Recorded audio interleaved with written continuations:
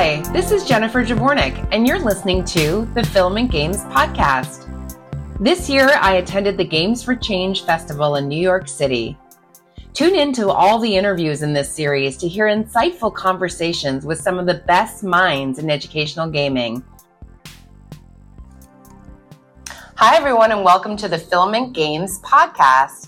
This is Jennifer, and I'm recording here from Games for Change. It's been jam-packed. It's been amazing. If you've never been to this conference and you're in the industry or curious about the industry, highly recommend you coming. It's growing every year. Today, I am joined by someone who I've known for a while, I really like, who's also been coming to Games for Change for quite a few years. And I'm really excited to ask her all the questions I've actually never just had the time to ask her. So without further ado, I'd love her to introduce herself. Hi, it's so great to be here. My name is Liz Newbury. I am the director of the Serious Games Initiative at the Wilson Center, and I use she, her pronouns. Thank you, Jen, for asking. And I'm just so excited to be here and so excited to be back at Games for Change in person. I know, right? What's your take so far? What's new from you from past conferences? Yeah, so I wasn't here last year, so the whole new space is very exciting to see. We're in the Time Center, and then we're also in the Microsoft building, and it's so just well energized across the two buildings, and so much good programming. I'm just so very excited to be here. They used to have these tracks that you would sort of line up with, and now it's more of a free form programming with a lot of different formats. So you have like informal discussions with tabletop discussions, and then you have more formal keynote, a whole range of different ways that you can engage and talk to people across the industry. I agree. One thing that really stands out to me this year is the number of international speakers. Oh, yeah. So Games for Change first, this whole past year has developed a relationship with the United Nations and are supporting their development goals, sustainable development goals. And then also just the speakers are like people have flown in from what it seems like every continent to attend the festival. Yeah. And I just have to believe that, if we're going to make change in the world, we need everyone. So I'm glad everyone's here. Yeah, no, I'm really excited since I come from the Wilson Center, which is an international policy think tank, aggressively nonpartisan. We are based in DC. And it was good to hop from DC on the train up here and go to the UN for a great conversation about the SDGs and how games can support them. It was just really exciting. They had all this arcade set up so you could play games that were supporting the SDGs. You could hear really great discussion. And I think that for those who weren't able to make it, I think they're making those available online. And if you're new to the industry, it's a great way to kind of dip your toe in. Curated by UN women. Yes. I was like, of course, it took the women to pull this together. Exactly. Yes, we're proud of them. Okay, Liz, my first question to you, which I don't think I've ever asked you, but the Wilson Center is, like you mentioned, a bipartisan organization focused on policy.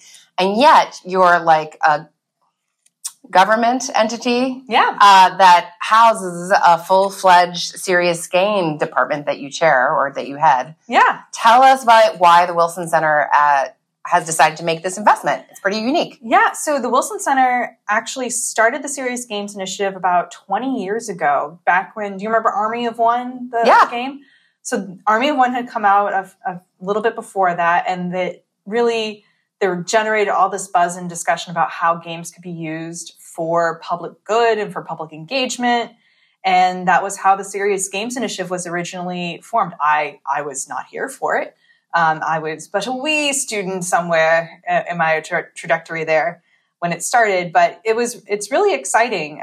The Wilson Center, we are what we call a convening institution. There's so many different DC buzzwords I could probably use to describe us. I would love to get it right, so please keep using them, because I'm sure governmental entity is not right. We are officially a federal instrumentality, which is very similar to the Smithsonian and the Kennedy Center. We're a living memorial to President Wilson, strictly nonpartisan. We are Congress's think tank in many, many ways. We help inform and present research that's in the broader field. We focus on a lot of international studies, so it's even more unique that we have the Serious Games Initiative, which one of the things that I do as part of that is I use games. I create games that are about leading policy discourse. Some of our games have been on such thrilling and exciting topics as the federal budget, which I swear, only in DC we would go, it would be really awesome and fun. The federal budget, let's make that a game. but it's been played about 4 million times worldwide, from Budget Hero to The Fiscal Ship, which is our current rendition of it. And you don't need an econ degree to play it, and you get to set your own goals and somehow get us out of national debt as part of that. So that's really exciting. So I make games like that. And then I also do research on games and game-based approaches to try to understand how they can be used for good, how they are being used by the broader field, such as like entities like Filament, but also academic institutions, governmental institutions. And one of the other hats I wear is I'm the chair of this informal community of practice called the Federal Games Guild, which is a community across federal agencies and staff therein who are united by the idea of games can be used to help meet their mission goals or to help support the work that they're doing and help support the American people. So that's kind of the orientation of why the Wilson Center hosts this. It's the novel idea that games can be used for positive impacts and they can be used to help elevate public discourse. Thank you for all that. I mean, I'm so glad you mentioned the Federal Games Group because that's from all of us outsiders that are not in government. It's fascinating that I definitely think of it as there's a secret knock and handshake and you convene somewhere like in the basement with clearance, that we're like, hey, we're actually going to change the world and this is how we're going to do it. No, I really wish I had like a basement game arcade or something, but I do not, unfortunately. I don't have like a hidden dwarven tavern or something at the Wilson Center. And there's no handshake, but it's a novel idea to have a group that's even informal, interested in the use of games, and to also be present at activities like Games for Change and other sorts of public outreach where it's a safe space. There are gamers in government. There are also people who are supporting game-based approaches at small businesses like Filament and a couple of other leading serious games groups. And really just trying to make ourselves present. So the Federal Games Group, a lot of our members, our guild is the term we prefer to use. Thank you. But in the Federal Games Guild, one of the things that we have is a wide diversity of practices. So I would even say the majority of people are just interested in how games are being used and trying to keep their ear to the ground. There's a very visible group of folks that fund games. So if you go to wilsoncenter.org/federal-games-guild, I know that sounds like a word puzzle to get the URL, but there's a PDF at the very top of the page that shows funding opportunities for game-based approaches. It's a PDF because we are government, so we're about 10 years behind any sort of technological practices. That's a joke. But there's a group of us that fund games, so like Department of Education, National Institutes of Health, CDC, DHS, name your alphabet soup. And then there's a group of us that actually make games and use them either internally or for public usage. I would say that's a smaller minority. And then the even smaller is folks like me who research games. Right. Well, I'm so glad you mentioned that link. So I don't know if you caught that, but they maintain a list. It's a PDF download for your convenience of like all the different federal departments who have grants opportunities that are open to receiving proposals that include a game-based approach. Mm-hmm. I don't know if you monitor your downloads, but I swear 75% of them for me because at Filament Games, I talk to everyone's interested. And, a lot of people come to us with great ideas. And then I have to break the news that we actually get paid for our services. And they say, well, where are we going to get money? And I'm like, go over here. Yeah. There's a list. And you guys keep it very updated. Like I often see new versions go up. I track your version control. Yeah, we do have a new version that just came out in July 2023. It might even be updated by the time this airs. But if you, for some reason, don't, a PDF is just not enough. One of my colleagues at the Department of Education puts on an expo every year. It's called the, easily enough, Ed Games Expo, where you can see a wide range of both games that have been funded and other educational technologies, but games in particular that have been funded through the federal government and government grants. And then also groups that are trying to fund games and interested in game-based approaches. It's a good way to connect there. And it's hosted in September of this year. September 20th, I believe, is the first day.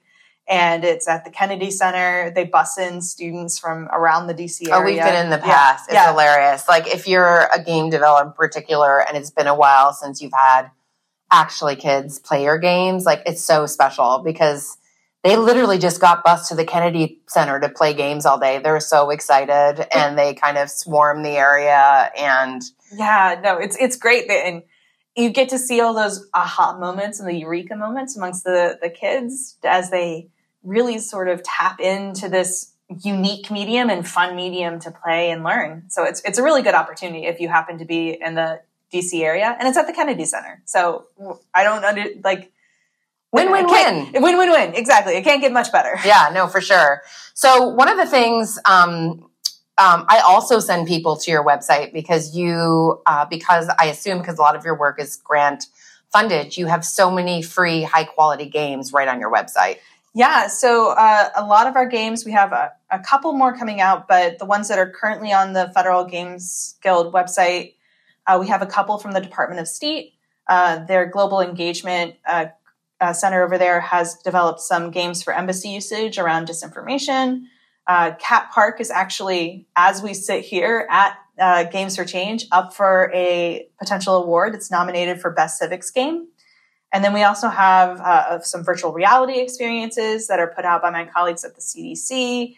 And then also examples of games that have been funded through federal bodies. So just a whole list of educational opportunities there. And even more, if you are like me and love YouTube videos, there's a list on through the Ed Games Expo of, I think, around 85 something games and YouTube videos. I didn't know that. Yeah, they have a list on YouTube. They have their own channel? It's not a channel. I think it's a playlist on IES. I'll put a link very prominently on the Federal Games Guild. Okay, that'd be great. Yeah. I didn't know about that. Yeah. That's great. Yeah, because always people are looking for high quality games. And what's so great about the games that were created under some kind of federal grant is they're usually also researched and studied and kind of aligned to Common Core standards and NGSS standards. You can't go wrong. Yeah. That's one of the things that it sets a high standard, but it's a good standard to try to meet is the research needs and the impact analysis that comes from submitting to these grants.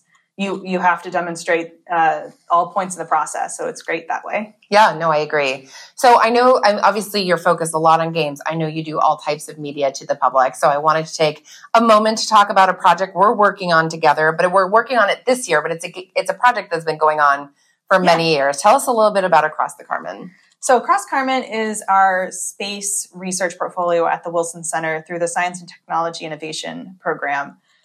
Part of the idea behind it is to, in very accessible but plain speak, try to break down key points about space policy. So we're working on together a interactive, and I just love working with your design team. It's an amazing group. Oh, great. But we're working on a Across Carmen. It's for satellites. So it's one of those instances where my colleague gets a lot of questions about what do we put in space? Where does it go in space? And the orbits around space, like Earth. So what does low Earth orbit mean? And why do we put things in low Earth orbit versus other forms of orbit? And it's just a really great opportunity to have a hands-on interactive and understand what we put in space. And we take examples like, why is the space station in low Earth orbit? Not picking on low Earth orbit, but it's one of the more prevalent things that you've heard of. And just clicking through and being able to play with the different orbits and trying to understand what goes into space, why is it there, what are the risks also with putting them into particular orbits. It should be launching very soon, and we've just had a great time of working with your team on that. Okay, well, we can't wait for it to come out. I'm interested, as you know, a lot of people who make serious games think about, even if they're offering for free, like how to make sure people know about them. Yeah. So when you look, you don't have to reveal what your website analytics look, but when you look, how does the Wilson Center go about getting your media in front of teachers and students and people, and kind of, what are your other ideas for doing that? So I get a chicken suit and I stand on the corner. No, I'm kidding. But it's a space chicken suit. It's a space chicken. It's a space chicken suit. No, but seriously, that's a really good question. It's actually one of the more common questions I get from a lot of colleagues across when we think of serious games. One of the biggest barriers is trying to get it into classrooms and trying to engage with the audiences that you want to engage with. So there's a couple different formulas. I like to think of it as a top-down and then also a bottom-up approach. So working directly with networks of educators to working directly through even colleagues who are here at Games for Change or other festivals to try to tell them about new products that are coming out. And then when you say network of educators, is that your own network of educators, or you pinging certain groups that you're part of? That's more of I was thinking that's in the case of personal network, but it is one of those things where there are, so like if you're making one for a particular STEM field, there's a network of STEM educators or that sort of thing. The other way, though, that the Wilson Center really capitalizes it is in traditional media and press engagements and that sort of thing. So putting out press releases and just getting the word out that way. So I talked about Fiscal Ship. When that was first published way back in the day in 2016, in the pre times, we had coverage in USA Today and The Economist and a couple of others that really tried to get the word out about it. And it does really heavily impact outreach. Not everybody has our stellar press team, and I understand that. But there's been a long history of trying to solve that X factor. That's honestly one of the reasons I love coming to events like Games for Change, because I get to go to the arcade and see all sorts of new games that have come out that I wouldn't have otherwise heard of. I agree. And I do also agree with your I know I ask people, if we have a launch, even if it's not our IP and we are launching for one of our clients and we're really proud of the work, I will literally just hit up people I know through Games for Change being like, it's going out on this day. Yeah. Could you play it and put something on your own social media? I mean, that's how grassroots it's gotten, just because every day there's thousands of great games being made either for entertainment or for positive impact. And there's no way, as the typical consumer just sees what's on the front page of the App Store. It's really hard to kind of get attention. So I kind of agree. We all need to be helping each other get the news out about all the games we're creating. I know in some ways, sometimes we're competitors, but honestly, this market is still so young that we just need to move serious games into more people's awareness. Mm-hmm. No, I completely agree. And I think it would be somebody really needs to work on how to meet educators where they stand. But as you know, from developing games like this, practices across different counties and schools varies very widely. And it really does take that one advocate in a school to just be the catalyst for using games in the classroom. Yep, for sure. How did you get into games? So that's a great question. So I grew up in a household with 3 brothers, and we had a Sega Genesis and Nintendo Game Boys.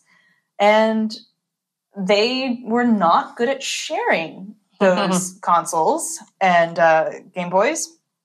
So I think it really spawned my competitive spirit very early on, and thinking, well, if you're not going to let me play games, then I'm going to just do it better. And so here I am. I originally actually in college studied more of the digital divide, so gendering technologies and how particular communities were welcomed into technology fields, particularly video games. And then it snowballed from there. I got my PhD from Cornell University studying esports audiences, particularly from... I didn't know that. Yeah. So I speak fluent Minecraft and esports. Okay. If anyone ever needs a translator. Yeah. I joke about that, but I did actually have faculty tell me that I made them cool to their nephew because they could say that somebody studied video games in their department. So what's the TLDR in your PhD work?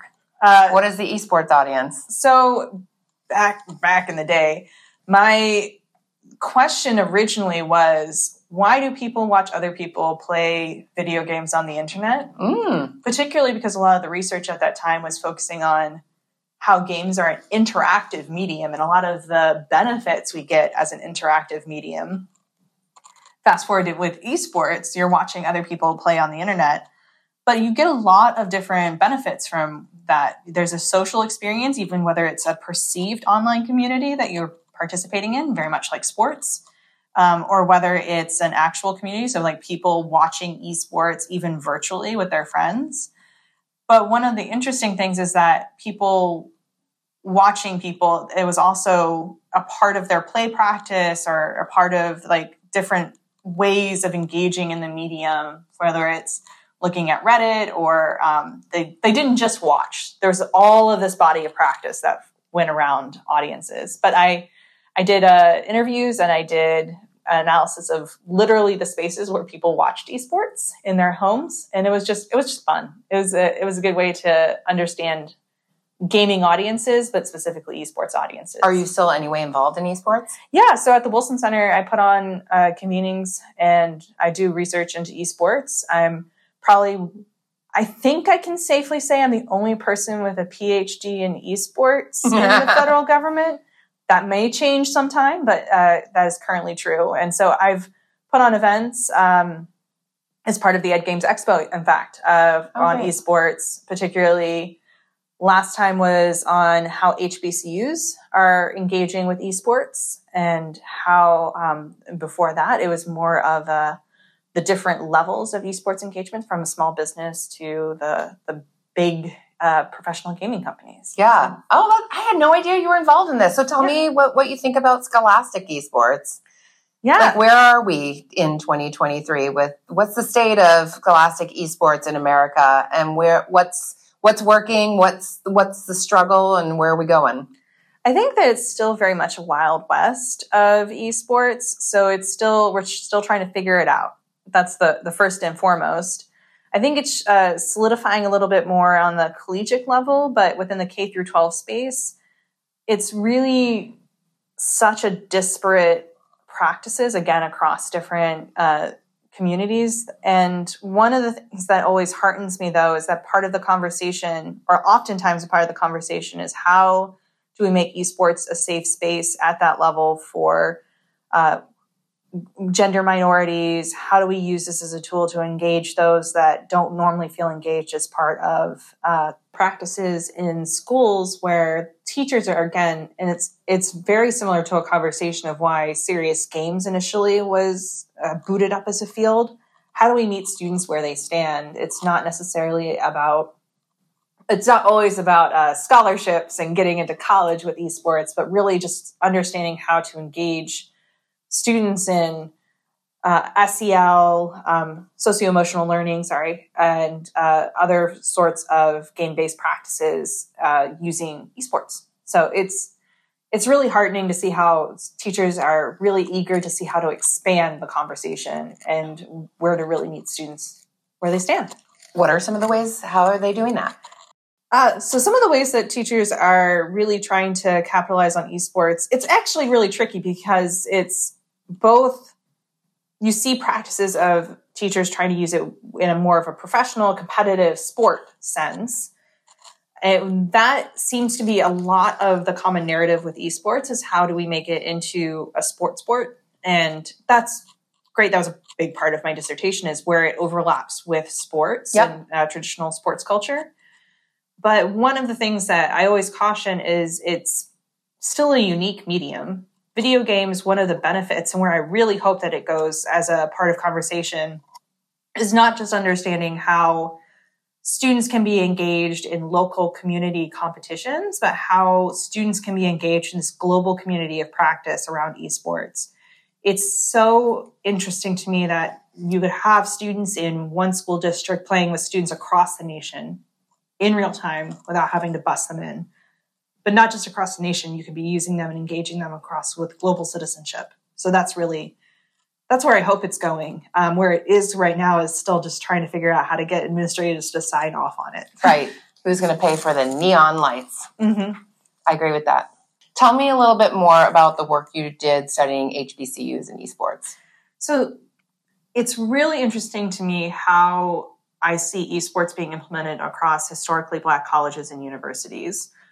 A lot of the narrative that's being built around esports, and again, I'm not trying to paint any one university or any one program as adhering to this, but interesting trends that I'm seeing are, first of all, engaging the community beyond the colleges to really try to demonstrate there's a pathway in esports to young people of color in particular. A lot of the other narrative is for expanding diversity and inclusion is understanding it not just as a sport, but as a business enterprise. So really making sure that students, when they're at HBCUs, have the tools and the equipment and the training to make it a business, to make it a profitable enterprise once they are beyond college. It's not just about the play, but about the holistic experience of esports, again, as a sport and as a growing avenue for entrepreneurship. Another way that I have seen it really engaging with HBCUs is this broader context of building spaces. One of the things about esports is that when you create an esports quote-unquote arena, you're creating a multi-use lab. You're putting high-tech, well, in the ideal world, you have a space that is a very high-tech computer lab that has live streaming built in. You have a lot of media products that you have to build in. It's partially you can watch people play, but also you can experience play yourself. It's just such a really interesting medium to understand all sorts of avenues and resources that can be available in a multi-use space for esports. So when we're thinking about diversity, it's kind of expanding it from just the play aspect and really seeing it as a holistic ecosystem of practice around esports. And that's one of the ways that HBCUs I've seen operationalizing it. That makes sense to me. Do you think we'll see the day where educational games are played as an esport? Ooh, that's a great question.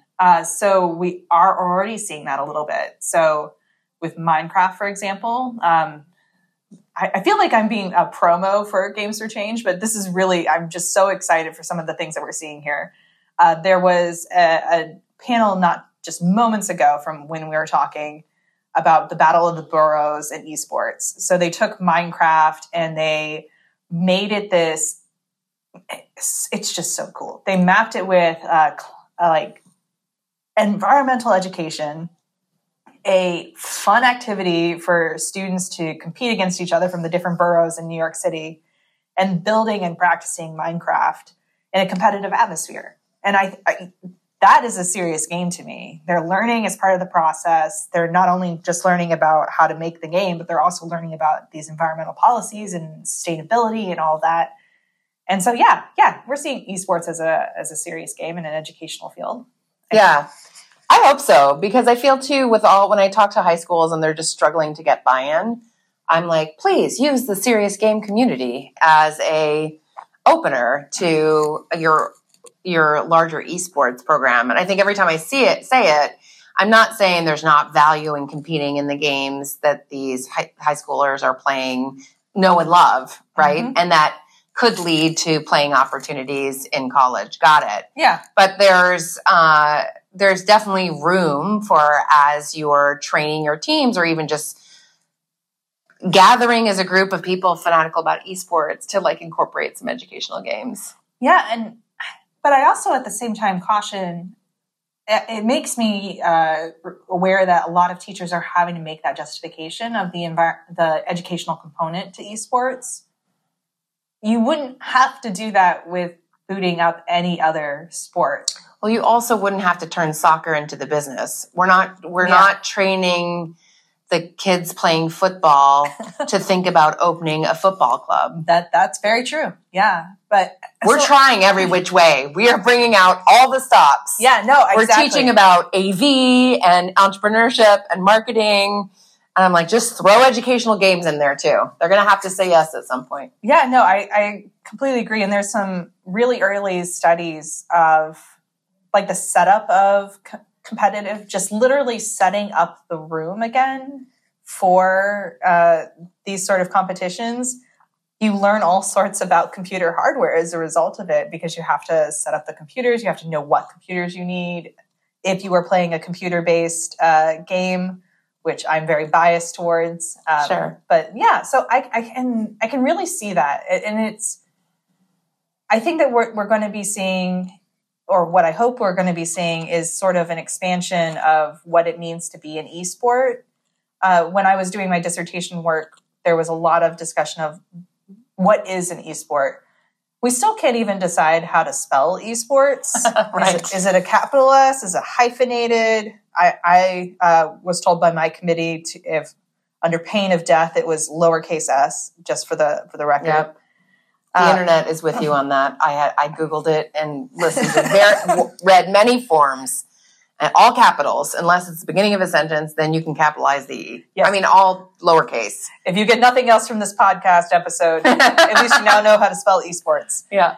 But I think there's also like, what is exactly an esport? Does speedrunning count as an esport? Is going through I would say if track is a sport, then speedrunning is a sport. So we don't have that discussion with track. So I can completely see that. And I can also see if chess is a sport, then yeah, of course, educational games can be a sport. Yep, I agree.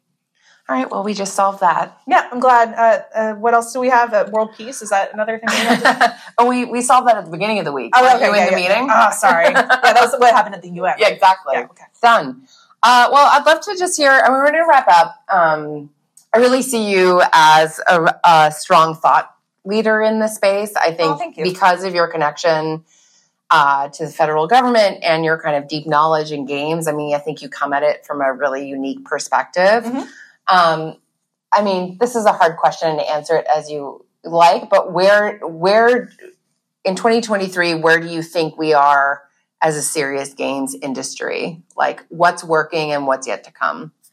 As an industry, I think that we have already accepted that games can be used for powerful learning activations. Yep. They can be used to engage communities. They can be used on both a global community level and engaging that way, but also at a very localized level. Where I think that we're going is beyond, yes, games can be used for good, which honestly, that has taken a while to really demonstrate. How do we form long-term impact? How do it's not just a one-off engagement, but how do we really create systematic change with games?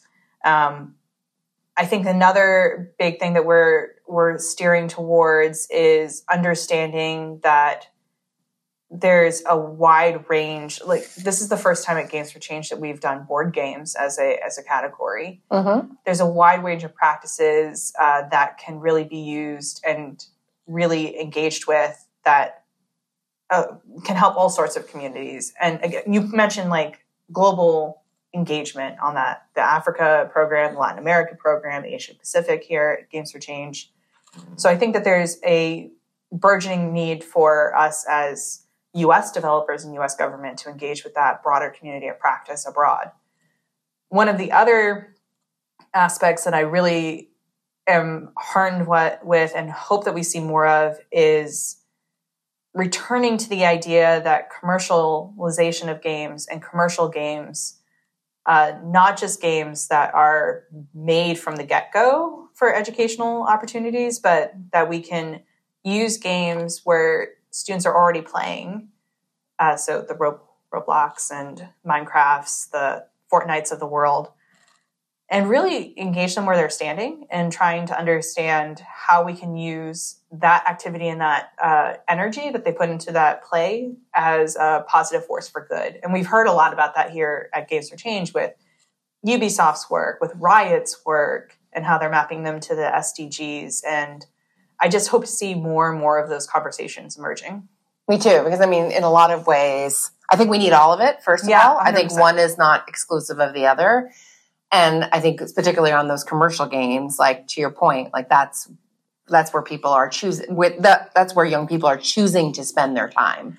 So they have with that comes great responsibility. Exactly. And they need to learn from those of us who have been in the trenches, right, on how to effectively, it can't just be cosmetic, right? Yeah. It has to be tied to pedagogy. It has to be tied to impact analysis. It has to really incorporate a lot of those good practices to really be effective at change. Agreed. Well, good. We've solved that too. Great. Thank you. There's nothing left to do. Thank you so much for being on the podcast, Liz. Thank you so much for having me.